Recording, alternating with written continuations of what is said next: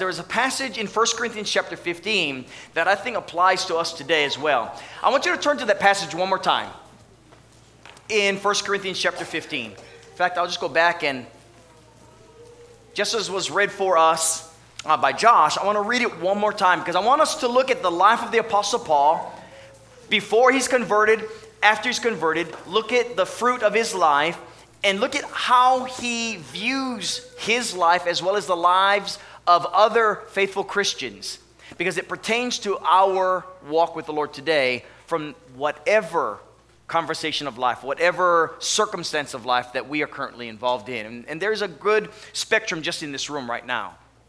So that said, for I am the least of the apostles, of which some were even discounting his apostleship. I am the least of the apostles, who am not worthy to be called an apostle because I persecuted the church of God. But by the grace of God, I am what I am. And his grace toward me was not in vain. But I labored more abundantly than they all, yet not I, but the grace of God which was in me, or with me.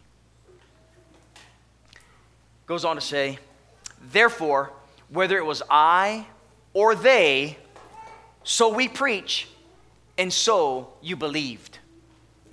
I want you to consider these words because when we're talking about God's grace toward us, I find that very appropriate as a segue with what went on this past week in camp, what we've been talking about in our Bible class in this room regarding the Holy Spirit.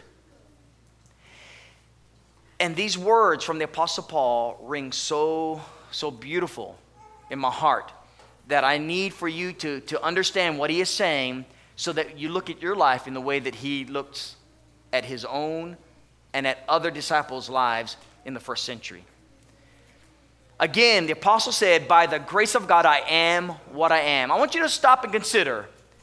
Here's a man who was a well-known Pharisee, loved God with all of his heart, served him with a pure conscience, but he hated Jesus. In his mind, with a pure conscience, Jesus was a blasphemer. Jesus was anti-God. In fact, so anti that he made himself out to be God. And it was no greater duty than the Apostle Paul than to put to end the lives of those who declared themselves followers of Christ. That was his life. And for all that we can read of in the book of Acts, starting with chapter 8, chapter 9, we see a change in him. We see him on the road to Damascus.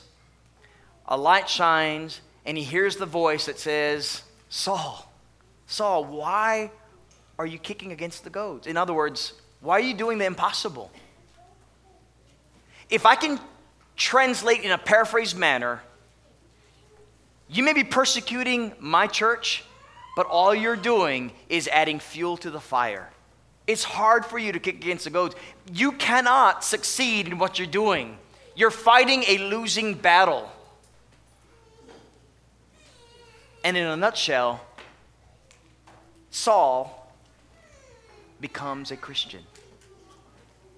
By the grace of God, he is added to the number of all the saved because he loves God with a pure conscience and he wants to do what's right, and he's now convicted of all that he's done against Christ, against his church. And so now he wants to serve the Lord. And, what do I do? So he's told what to do. And we see him in Acts chapter 9 and the obedience to the gospel call. After 3 days of complete sorrowful repentance, I believe that's what took place as he is fasting and praying. But here he is now. Instead of persecuting the Lord's church, he is building it up and bringing others like him into this kingdom. That's what he is doing as a servant. And that is why when he was saying, even though I'm not worthy to be called an apostle, I worked more abundantly than the other apostles. Yet it was not I, but the grace of God that was in me or with me. That's where he's coming from. He says, it is by the grace of God that I am what I am. And I saw Carly.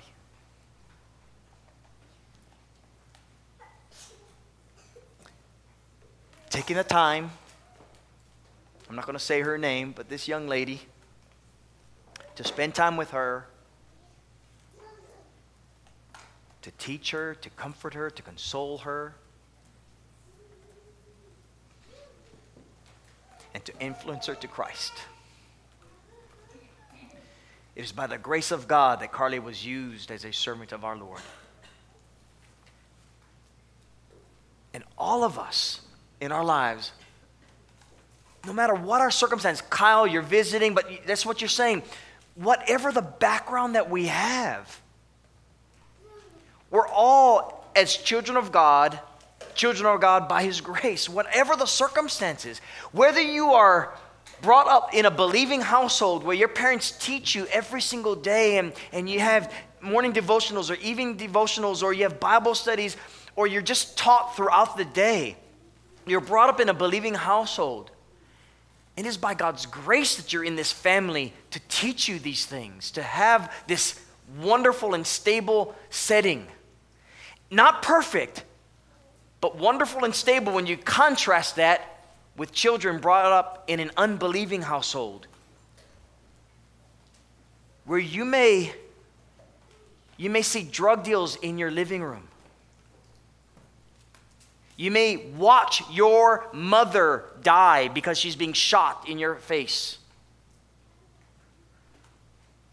Or as one of our speakers on Thursday night, he watched his friend's family all get killed before his face and messed up his mind. And to have that kind of a lifestyle as you're growing up, where there are drive-by shootings, where people, it's all about me taking what I can, stealing because we don't have, or because I just want it, having no sense of morality and in a standpoint and when you contrast to the scriptures, whatever the situation, you have those who are in the body of Christ that were under those circumstances and those in the body of Christ under completely opposite circumstances were still bought by the same blood. It is still by the same grace or gift of God that we have salvation. Same. Whether our past was morally clean or filled with felonies. And I don't know if you remember Cheryl Holt, brethren, your sister in Christ, incarcerated 326 times before she learned the gospel. Still struggling with the ways of her past. I think right now she's homeless on the streets of Nashville. She's still bought by the blood of Christ. This is your sister in Christ who needs encouragement from Christians who have no clue what her life was like. Nearly 40 years of prostituting. Your sister in Christ, bought by the same blood. Galatians chapter 3 says, there's neither Jew nor Greek, slave nor free, male nor female. We're all one in Christ. Whether you're rich or poor, whether you're from the city or the country, whether you're from this country or Hawaii, that other country, whatever your background, brethren, we're all one in Christ. You think about that. And it's not an us versus them. It's we in Christ Jesus. With all of our past, with all of our mess, with all of our ugliness, including all that looks prim and proper. We're all one in Christ. I am what I am by the grace of God. Brethren, never forget that phrase. You are what you are right now with all of your past, the good things and the ugly things, by the grace of God. And you can be used by the grace of God in this way. One of the wonderful passages just before going to camp and lost all cell connection, someone put in a preacher talk, one of the gospel preachers, I forget where he's from, but he was mentioning how there are some within the body of Christ that are full of tattoos. And you look at them, and some of you, we get scared. Like, head to toe. On the face, on the chest, on the arms, on the back. I mean, every inch. Your brother in Christ. And they're going to go to a population that you would be scared to death to talk to, and they feel most at home with to share the gospel. And you may share the gospel with people that they would be scared to death. Yes, in all of their tattoos, they would be scared to death to go to, because they would be like fish out of water. In other words, by the grace of God, I am what I am, we are able to reach all kinds of people because of the diversity that is in the body of Christ. And while the Apostle Paul was a Jew among Jews, you know where he went? He was called to go to the Gentiles. He was called to get out of his comfort zone.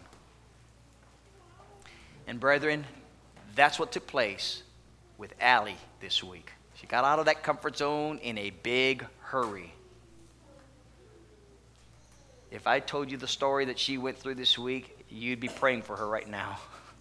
Glad she is well and she's still smiling. Get out of that comfort zone. We got to reach the lost. We cannot be content with just being right in this room.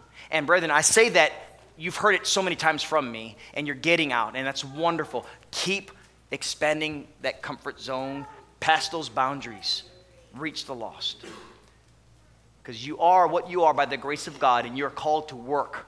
And that is why Paul could go on to say, and his grace toward me was not in vain. And that's the last thing you ever want to say about your walk with God, that it was in vain.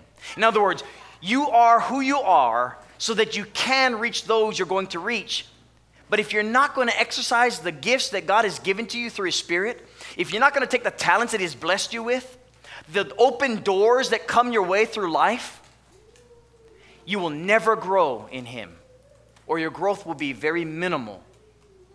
And I don't mean to step on your toes to make you feel bad from that way. I mean to tell you that right now you can start serving if you've not been serving in this capacity. And this capacity is not like at camp or anything like that. It's in your bubble of life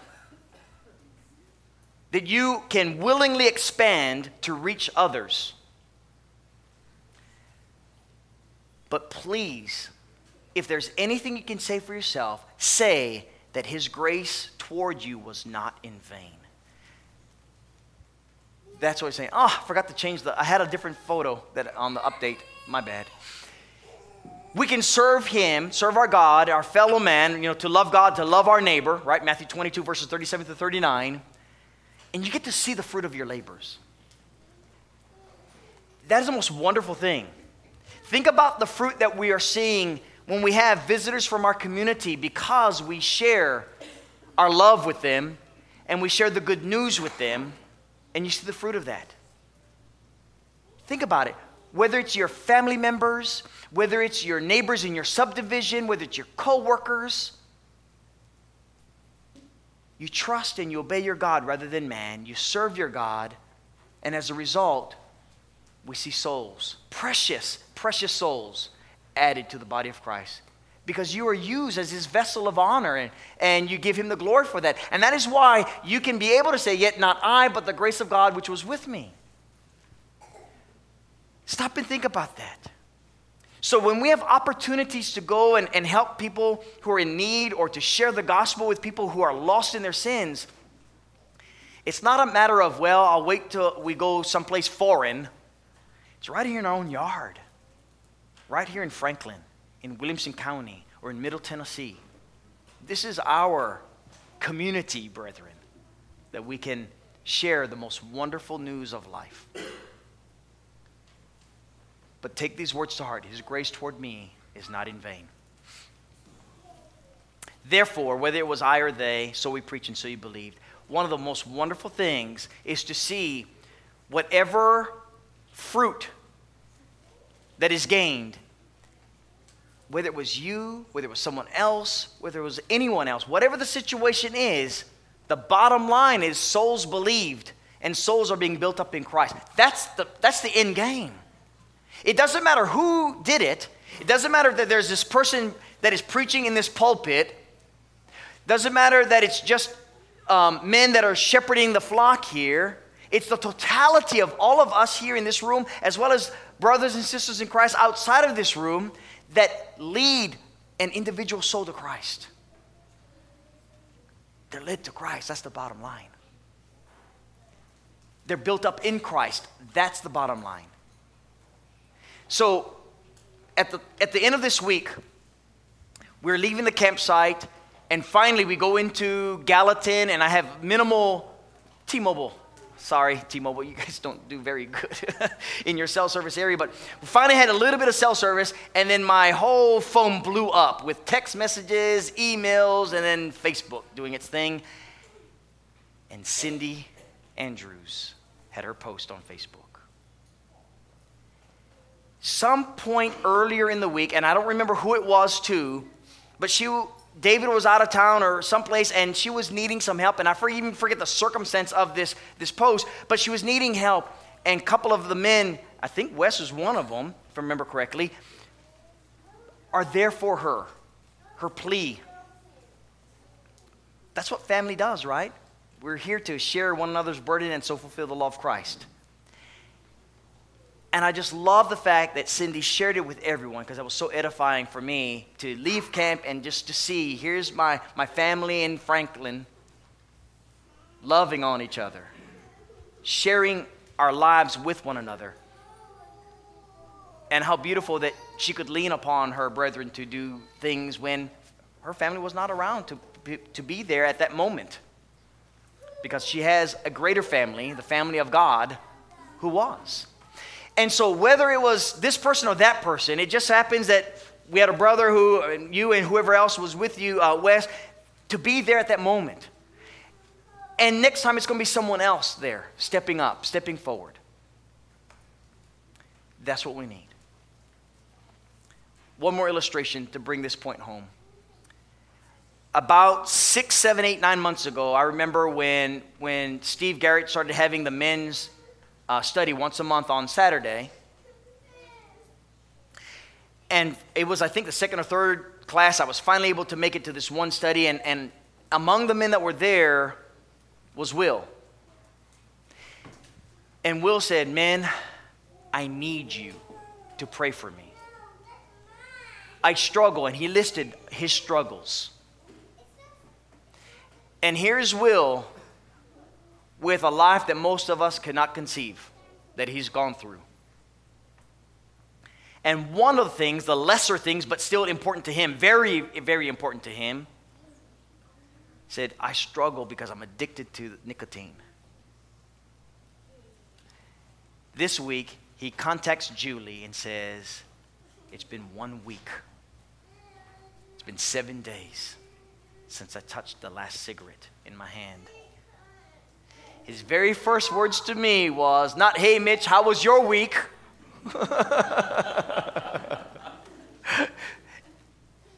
10 days. What a way to greet a brother.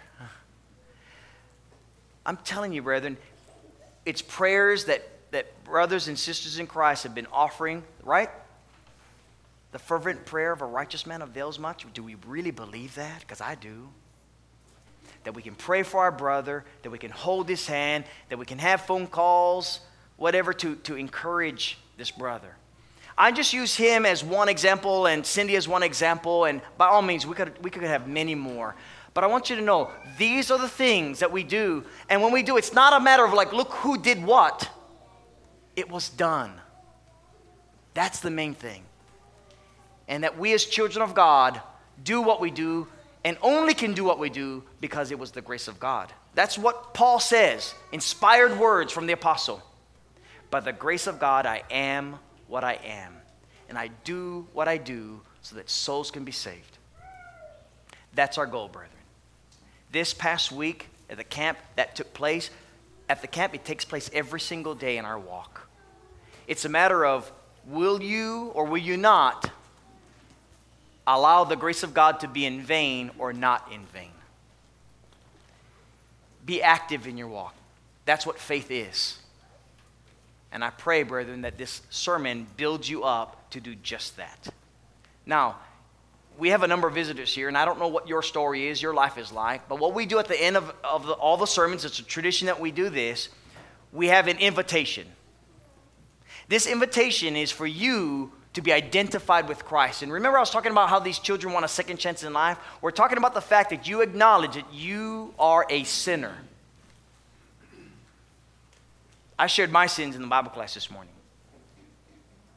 My sins that led me to Christ. We're all sinners. All have sinned and fall short of God's glory. Every one of us in this room is a sinner. The difference is a number of us have been bought by the blood of Christ, and our sins have been washed away. So then we're no longer called a sinner. By the grace of God, we're called saints, children of God, Christians, disciples of Christ. And that's what we want for you. We want you to come to Christ, acknowledging that you are a sinner. You've sinned against your God who made you to be in His image for His glory, and for you to take part, to partake in that grace that He's offering to you, salvation. If you believe that Jesus is the Christ, the Son of God, and you're willing to confess His name as so, and you're willing to turn away from the way you live your life to live in a manner that would bring Him glory, to bring a smile on His face, then I'm asking you, I'm begging you, for your sake, that you turn away from this perverse generation, that you turn to Christ, that you die today so that you can walk as a new creation in Christ Jesus. That's my invitation to you. And if you're here and you're subject to that, please come right now. Come over here. We'll pray for you and want you to be baptized into Christ. But if you're a brother in Christ or sister in Christ and you need our prayers, that we can encourage you in any way, just as David shared with us his burdens with his family, share with us your burdens if you need to. We love you so much, brother or sister. We want you to know that you're well loved and prayed for, and that we hold your hands. Take advantage of this time right now as together we stand and sing.